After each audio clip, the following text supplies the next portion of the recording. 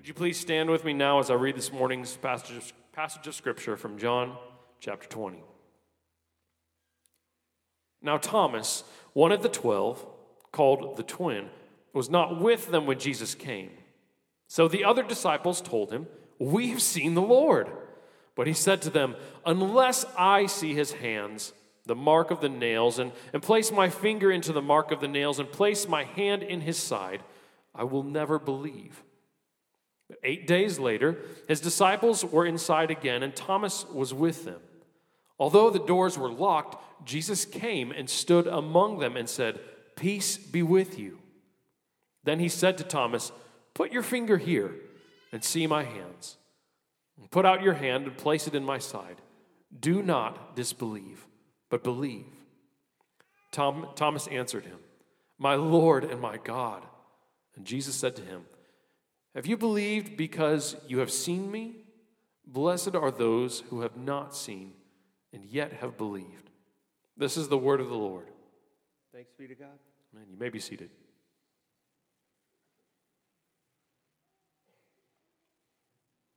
Mary Neal is an orthopedic surgeon who shares her medical practice and her love for outdoor adventure with her husband, Bill. In 1999, they planned an adventure that took Mary on a spiritual journey few have taken and returned to talk about it. My husband and I really enjoy kayaking. We enjoy traveling. We speak Spanish. We've traveled internationally a number of times.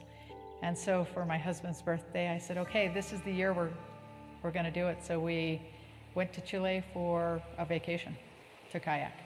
After a week of kayaking, Bill sat out the final day with a sore back.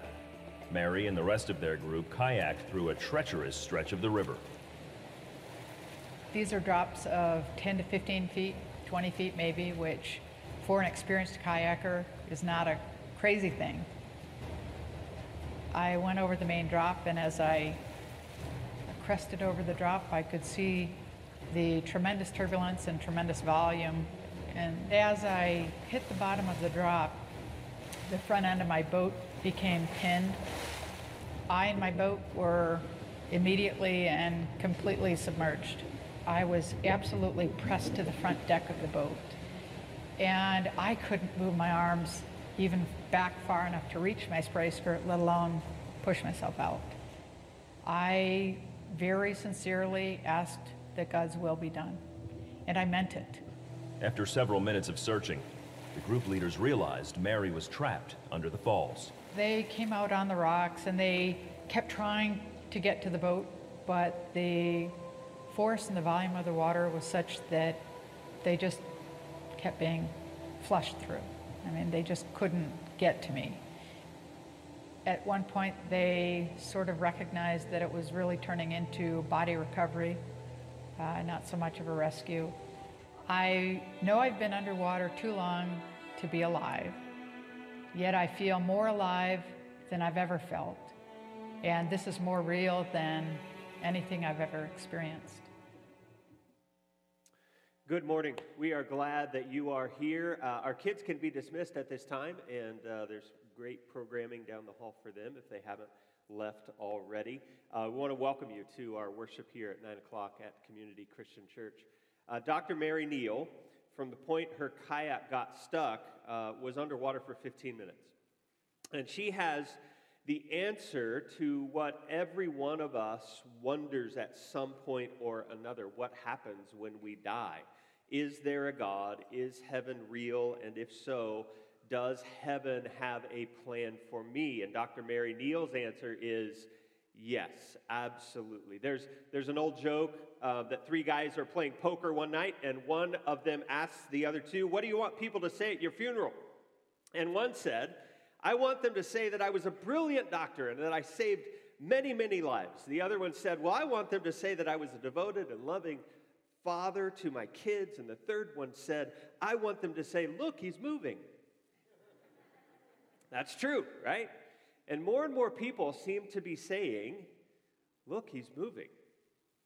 There's a Gallup poll that was done that estimates 13 million Americans have had what is known as a near-death experience. I'm just going to call them NDEs today, okay? Where some people have come to the point where they have no heartbeat, they have no brain waves, people are actually clinically dead, and yet they are brought back to life in some way, shape, or fashion. And some of those people have shared that they've experienced some things while they were dead that were amazing. And what they say they experienced on the other side of death might be hard for us to believe, but if we can trust their stories, then what we have is firsthand evidence that when this life ends, that it in fact does not end. You always live forever. And maybe what we say is the end is just the beginning to a very real story and a real life that is more exhilarating than anything that we've ever imagined. And guess what? God has been telling us that all along in his scriptures. I want to start today with John Burke's story. Nearly 35 years ago, John Burke, his dad was dying of cancer, and as he was going through that, he picked up a book called Life After Life. Now, at the time, he did not really believe in God at all, or Jesus, or the afterlife. He only believed in the very next party that he was going to attend. But his dad was dying, and so he was faced with this, and he read this book and was blown away. At the end of the book, he thought maybe God is real, and so he started studying the scriptures with a small group of people. He found faith. He would go on to start a church for skeptics and doubters like him to explore faith. And over the years since then, he has studied close to 1,000 accounts of near-death experiences, and he's come to the conclusion that they absolutely reveal what the scriptures already say, but they help us in a way that we are able to imagine what heaven is going to be and how great it's going to be. And so he wrote a book, and he entitled it Imagine Heaven. Now, we have some of those books here.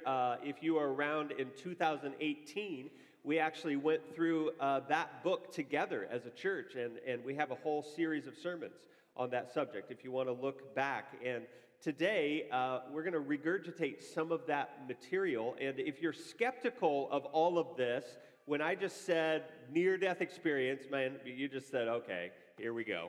I want you to know you should be skeptical, okay?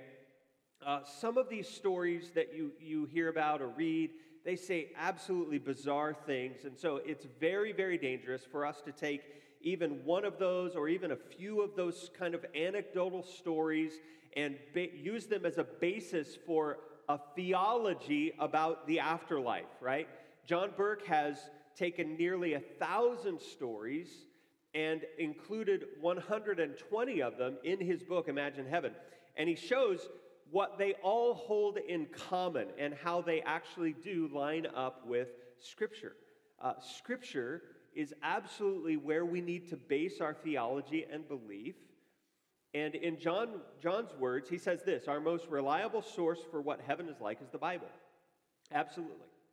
The Bible contains black and white words about the afterlife, but what these near-death experiences do is that they add color to the picture.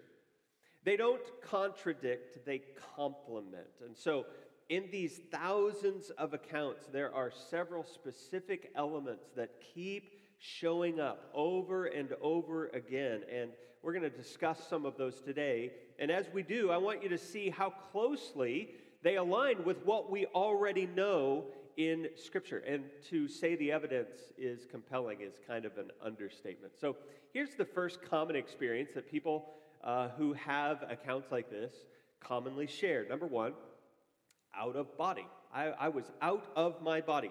Now, each of us have certain this uneasiness, right, about how this life will end. Will everything go black? Will there be pain? Will there be fear? Will there be peace? 3/4 of people who have near-death experiences report that they actually leave their body. They have a separation of their consciousness from their physical body. Some even remain nearby in the vicinity, and they find themselves above their body, looking down on their lifeless body. Cardiologist Dr. Michael Sabom describes what changed his mind about this. He said, "I didn't believe there was such a thing as a near-death experience until a patient told me that he had left his body during his first cardiac arrest and watched the resuscitation. And when I asked him to tell me exactly what he saw, he described his own resuscitation with such detail and accuracy that I could have later used it to teach physicians how to do it."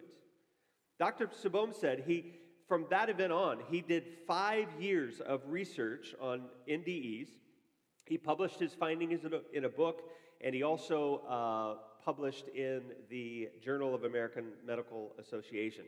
And a radiation oncologist, Dr. Jeffrey Long, found that research, and he read Sabom's findings, and he said, "I don't buy it at all." And then he was at a dinner party one night with a bunch of friends, and one of them mentioned that she had had a food allergy that made her code. She was dead on the table. Her heart had stopped, and Dr. Long decided, okay, I'm going to probe here, and he asked his friend, "Did anything happen to you while you coded on the table?" And very hesitantly, she shared her story. She said, "Yes, I found myself at a ceiling level. I could see the EKG machine that I was hooked to. The EKG machine was flatlined. The doctors and nurses were frantically trying to bring me back to life. And in contrast to the chaos below, I had this very profound sense of peace. I was completely free of any pain.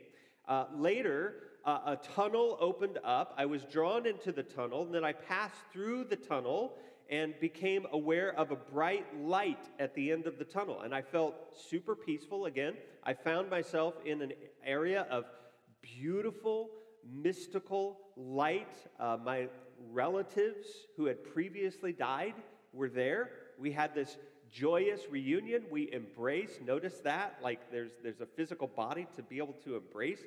And I found myself, she said, with a mystical being of overwhelming love and compassion. And Dr. Long said, tell us more. She said, the being said, "Do you want to go back?" And she said it was a hard decision. I was in a realm of overwhelming love. This realm I knew was truly home. That's how she described it. But I did return to my body. I woke in the ICU over a day later, and I had tubes and wires all over me, and I could not come to talk about my profound experience. And since that dinner party, Dr. Long has collected and scientifically studied thousands of accounts, just like his friends, from all across the world and all around the globe. And he concludes this. This is what he says. "NDEs provide such powerful scientific evidence that it is reasonable to accept the existence of an afterlife." That's what science, the best science, is telling us. The Lancet is another medical journal, and it published another account of a patient having a cardiac arrest and not breathing. And at the time, there was a tube that was placed in the airway to ventilate the patient, and it was noted that he had upper dentures. And so those dentures were removed and placed in a crash cart drawer in the surgical room while the patient was deeply comatose. Over a week later, the patient came to, reported having this out-of-body experience, and accurately described the room that he was resuscitated in, the people that were present, everything that was going on, and his dentures could not be found. They didn't know where they went. Remarkably, he said, "I know where they are. Go look in the crash cart drawer about 3 drawers down, and you'll find my dentures." And remarkably, that's where they were. How did he know? In another account, a woman named Mary was on the emergency room table with a cardiac event, and suddenly she found herself above her body and was aware of every detail in the room. And she has one thing in many of these experiences that is common, but the telling one is that while she was floating above her body, she was actually above the ceiling fan. and she noticed a red label on the top of one of the blades. And after the medical team had her stabilized and she came to, the nurse was checking on her, and she convinced the nurse to go and get a tall ladder and climb to the top above the ceiling fan so that she could see the blade herself. And the nurse and an orderly both climbed the ladder and saw the hidden red label that was obviously out of view of everybody, and listened as this patient described what was on the sticker of the top of the blade of the ceiling fan in detail. There's another bewildering account that comes from another heart attack patient. She was unconscious. She reported separating from her body, drifting toward the ceiling and outside the hospital. And as she drifted outside the hospital, she saw a tennis shoe on the third-story ledge of the hospital. She described it as a man's shoe, left-footed, dark blue with a wear mark over the pinky toe, a shoelace tucked under the heel. She was stabilized, and after she left the room, or before she left the room, she told people about the shoe. The shoe was actually found much out of ordinary sight of everybody on the third-story ledge, just as she had described. Now, it's details like those stories that have led many to be convinced that near-death experiences are absolutely real. Clinically dead people describe things that they couldn't possibly have seen unless they really observed them from another vantage point outside their lifeless body. And so both adults and children give us accounts like these. And so the picture we get is people leaving their physical body behind, and yet they stay themselves. What does that tell us? It tells us that we are more than our physical body. Whatever you are, it's not just your anatomy. You are more than that. And that's, guess what? What the Bible has told us for thousands of years. The Apostle Paul, on the Damascus Road, encounters a man of blinding light. As you'll begin to see out of some of these stories, that's like what a lot of people report when they have an experience like this. And Paul realizes that Jesus is Lord and Christ. But he still has to make a decision. He still has to decide if he's going to follow Jesus, which is also true of NDE accounts. They still have a choice to make. And so Paul makes his choice, and he starts preaching Jesus. He starts churches across the Roman Empire. Acts chapter 14 comes, and there are enemies of Paul who stone him, who drag him out of town, leaving him for dead. And as the believers gather around him, thinking that he's dead, he actually gets up and he walks back into town. And then later, Paul, maybe it's about this event, in 2 Corinthians chapter 12 says, I was caught up into the third heaven 14 years ago. Whether I was in my body or out of my body, I don't know. Only God knows. But I do know that I was caught up to paradise, and I heard things so astounding that they cannot be expressed in words, things no human is allowed to tell. What does that sound like? Does that sound very much like the stories that NDEers are sharing? People say that they were out of their body, but still very much themselves. They're experiencing things that they have a hard time putting words to. And then one of the other things they say is that they were more themselves than ever. Here's common experience number 2, that people say, I was more alive than I ever have been. That's a surprising detail that NDEers share, that they couldn't immediately tell that they were dead. That kind of gives hope to me, because I'm kind of worried about the end. Anybody with me there? Like how that's going to go. But what they thought would be scary was actually invigorating. And when most of us think about heaven, usually we think about something that is less real than this world. We think about heaven being less tangible, kind of fuzzy, ethereal, cloudy, right? And in a word, this is a word a lot of people use. I'm not really sure I want to go to heaven because I think it's going to be boring, right? You heard that. But what people who have these kind of experience share is, no, heaven is more. It's not less, it's more. It's more vision, it's more taste, it's more touch, it's more memory, it's more love. There's a Far Side cartoon with a guy sitting on a cloud, the edge of a cloud in heaven, and it just says, I wish I'd brought a magazine. And that's kind of where a lot of us are, isn't it? We have these views of heaven that it must be dreadful. It must just be like an endless church service. Like, everybody get out your hymnals, and we're going to start at hymn number 1, and we're going to go all the way to 705, and then when we get done with 705, we're going to start back at number 1. And I don't know about you, that sounds dreadful to me, right? That sounds, I love church, but that sounds bad. And the ironic truth coming from these accounts is that this life, right now, today, is the one that's boring. Not that one. As good as this life can be, it's not, this life isn't what we were created for. It has sin in it. It has death in it. And that was never the plan. This life is just a shadow of the real life to come. That's what Hebrews chapter 8 says. They serve in a system of worship that is only a copy, a shadow of the real one in heaven. Don Piper was pronounced dead for 90 minutes by emergency personnel after an 18-wheeler ran over the top of his car. And he had an experience of heaven. And he describes it to us in words that he finds available. He says, as I looked around, I could hardly grasp the vivid, dazzling colors. Every hue and tone surpassed anything that I'd ever seen.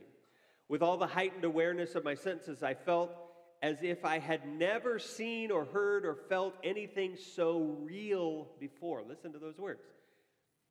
I thought life was real, but what I was experiencing was real. Typical reports mention that not just the 5 senses, but that there are actually more senses than ever. And they are all heightened in experience. People talk of having enhanced vision, where they can see very far away, they can see very up close. People talk about the vibrant colors that they've never experienced before. They talk about experiencing music unlike anything we've heard here on earth. So if there's something you don't like here on earth, just leave it behind. There will be something better up there. And here's another thing that they talk about, a light unlike any on earth. And that light is worth a closer look. There's a lady named Vicky who was blind from birth, okay? And she flatlined after a bad car accident, and she realized that she separated from her body. She realized that she was now looking down on the doctors working on her body, and guess what? She realized, I can see.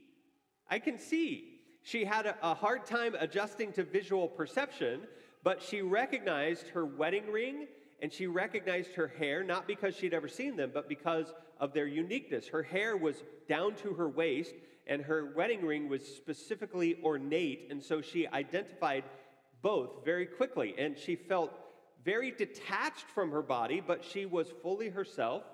She had a distinct form and body, and she said, I was made of light. And she found herself going up through this dark enclosure like a tube. She heard sublimely beautiful and exquisitely harmonious music.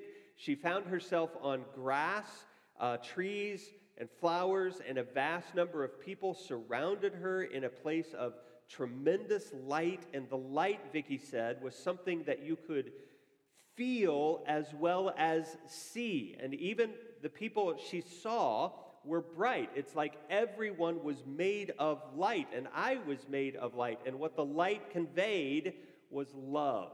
There was love everywhere. It was like love came from the grass, and love came from the birds, and love came from the trees, and it was incredible and beautiful. She says, I was overwhelmed by that experience because I had never been able to imagine what light was like. Why? Here's the Ron Burgundy moment, because she was blind, right? What's amazing is that Vicky and other people describe light coming out of things rather than shining on things. That doesn't make sense to us. We look around, you can see me because light is shining on me. That's not how people describe heaven, but it's exactly what we see in the Bible. Jesus, what did he say? I am the light of the world. John sees heaven, and he says, the city in heaven has no need of sun or moon, for the glory of God illuminates the city.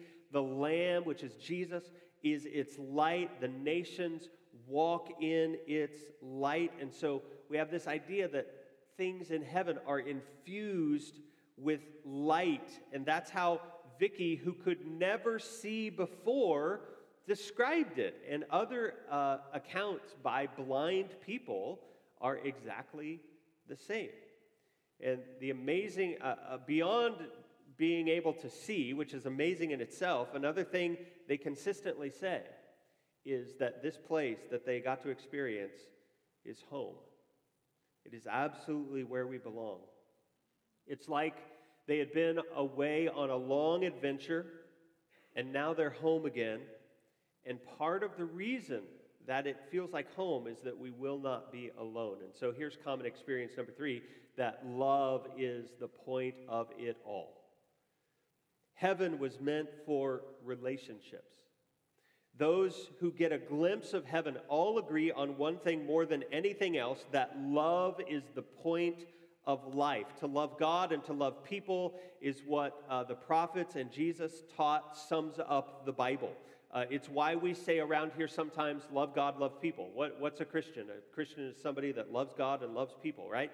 And if love and relationship is the goal here on earth, then it makes sense that God would want that most of all in heaven for eternity.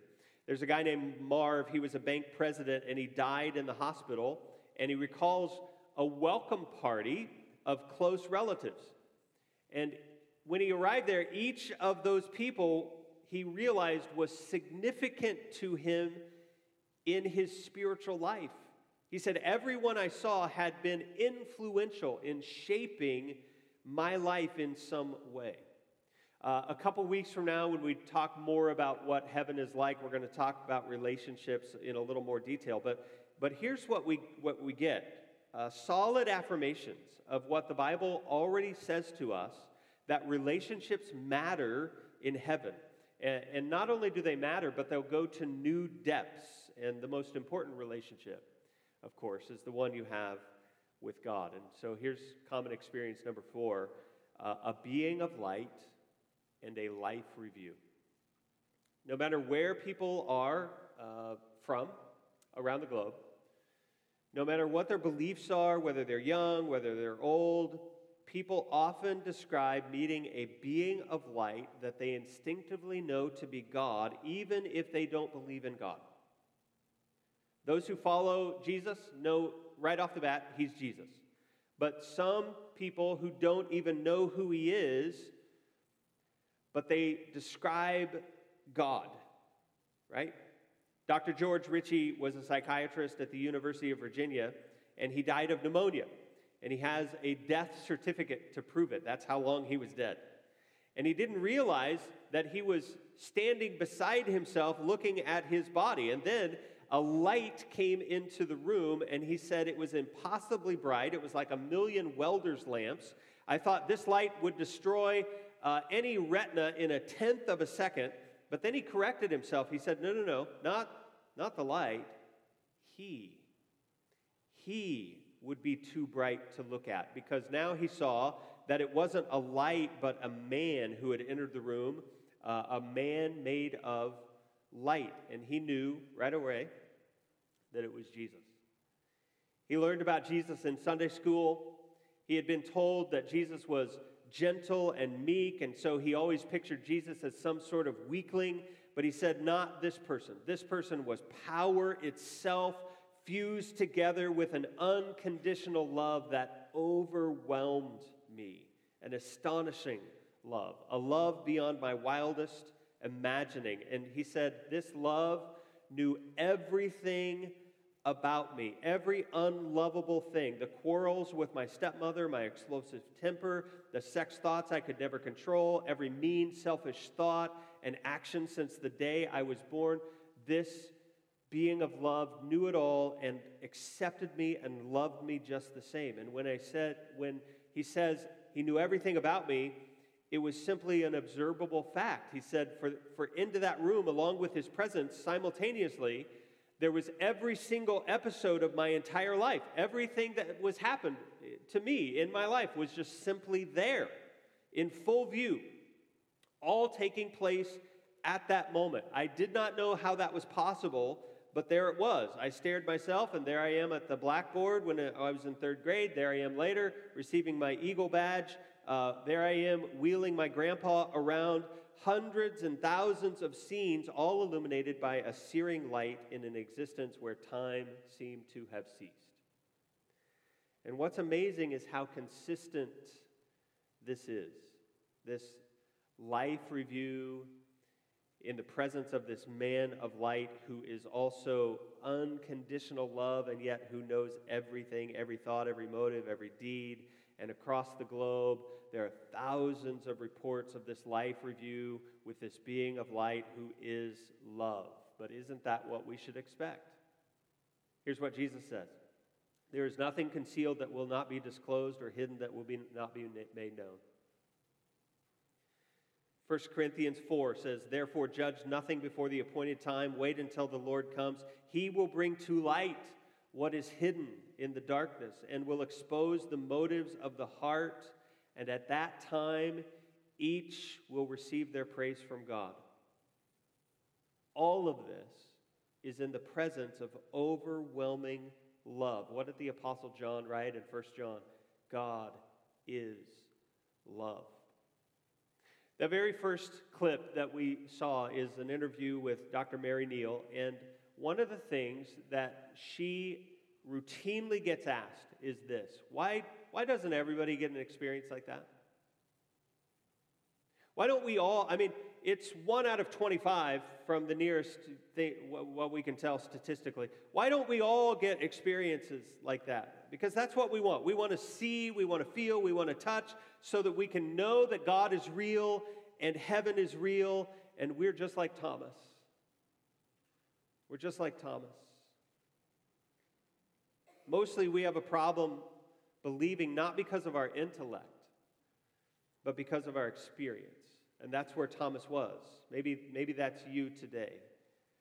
You'll believe in Jesus. You'll believe in heaven and God when you can touch him, when he proves himself to you. Maybe this church thing is new to you.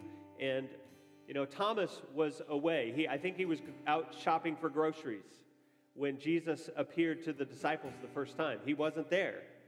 And he comes back and everybody's saying, Jesus is alive. And he says, no, I don't believe you. There's no way he's alive. I saw him die. I saw him be put in the tomb. There's no way. And I'm not going to believe until I have evidence to believe. And maybe that's you. You're not sure what to think because you haven't been around. You're not sure because maybe you didn't grow up in church. Maybe you don't know the books of the Bible too well. So you need hard evidence. Jesus, just show up to me. You need Jesus to appear to you. I don't know that he will.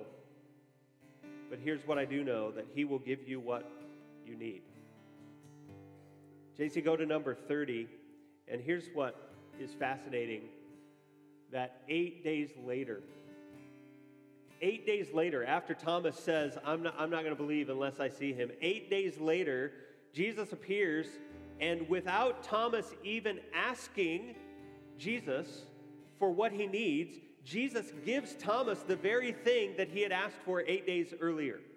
How does he know what Thomas had asked for? Oh, he's God. Yeah. He knows what you need. And he quotes Thomas's own words to Thomas from 8 days earlier. He says, listen, I know why you doubt, Thomas. And so I want you to take your hand and I want you to put your finger in my hands and in my side. Do you want me to? Go for it. That's what you need. Here it is. And as a result, Thomas believed. He was the first Jew in human history to say of Jesus, my Lord and my God. God will give you what you need to believe. He will give you enough to decide whether He is Lord and God. Maybe you are here today and you're not really skeptical. You're kind of beyond that, and you do believe. And you are expectant even. And there's something here for us too. Jesus says to Thomas, you know what? You believe because you had a certain experience. You were able to touch me. Blessed are those who have not seen and still believe. That's most of us, right? John concludes his writing of this experience and his whole book with these words, that I have written these things to you so that you may believe that Jesus is the Christ, the Son of God, and that by believing you might have life in His name. Blessed are those who don't see and yet still believe. That's all of us in this room. And we have enough to believe because we have the resurrection. He is risen. He is risen indeed. Do I have evidence for the afterlife? Absolutely I do. And His name is Jesus. He is the Savior who died and was buried and who rose again, who walked out of the tomb. And we would love for you to meet Him today, to get to know Him, to declare Him Lord and God, just like Thomas did, to be baptized in His name, so that your eternity is sure, so that you can be raised, just like Jesus was raised, but also so that you can live life even today. God, we thank You for stories that affirm our faith, that echo what You've already told us to be true in Scripture.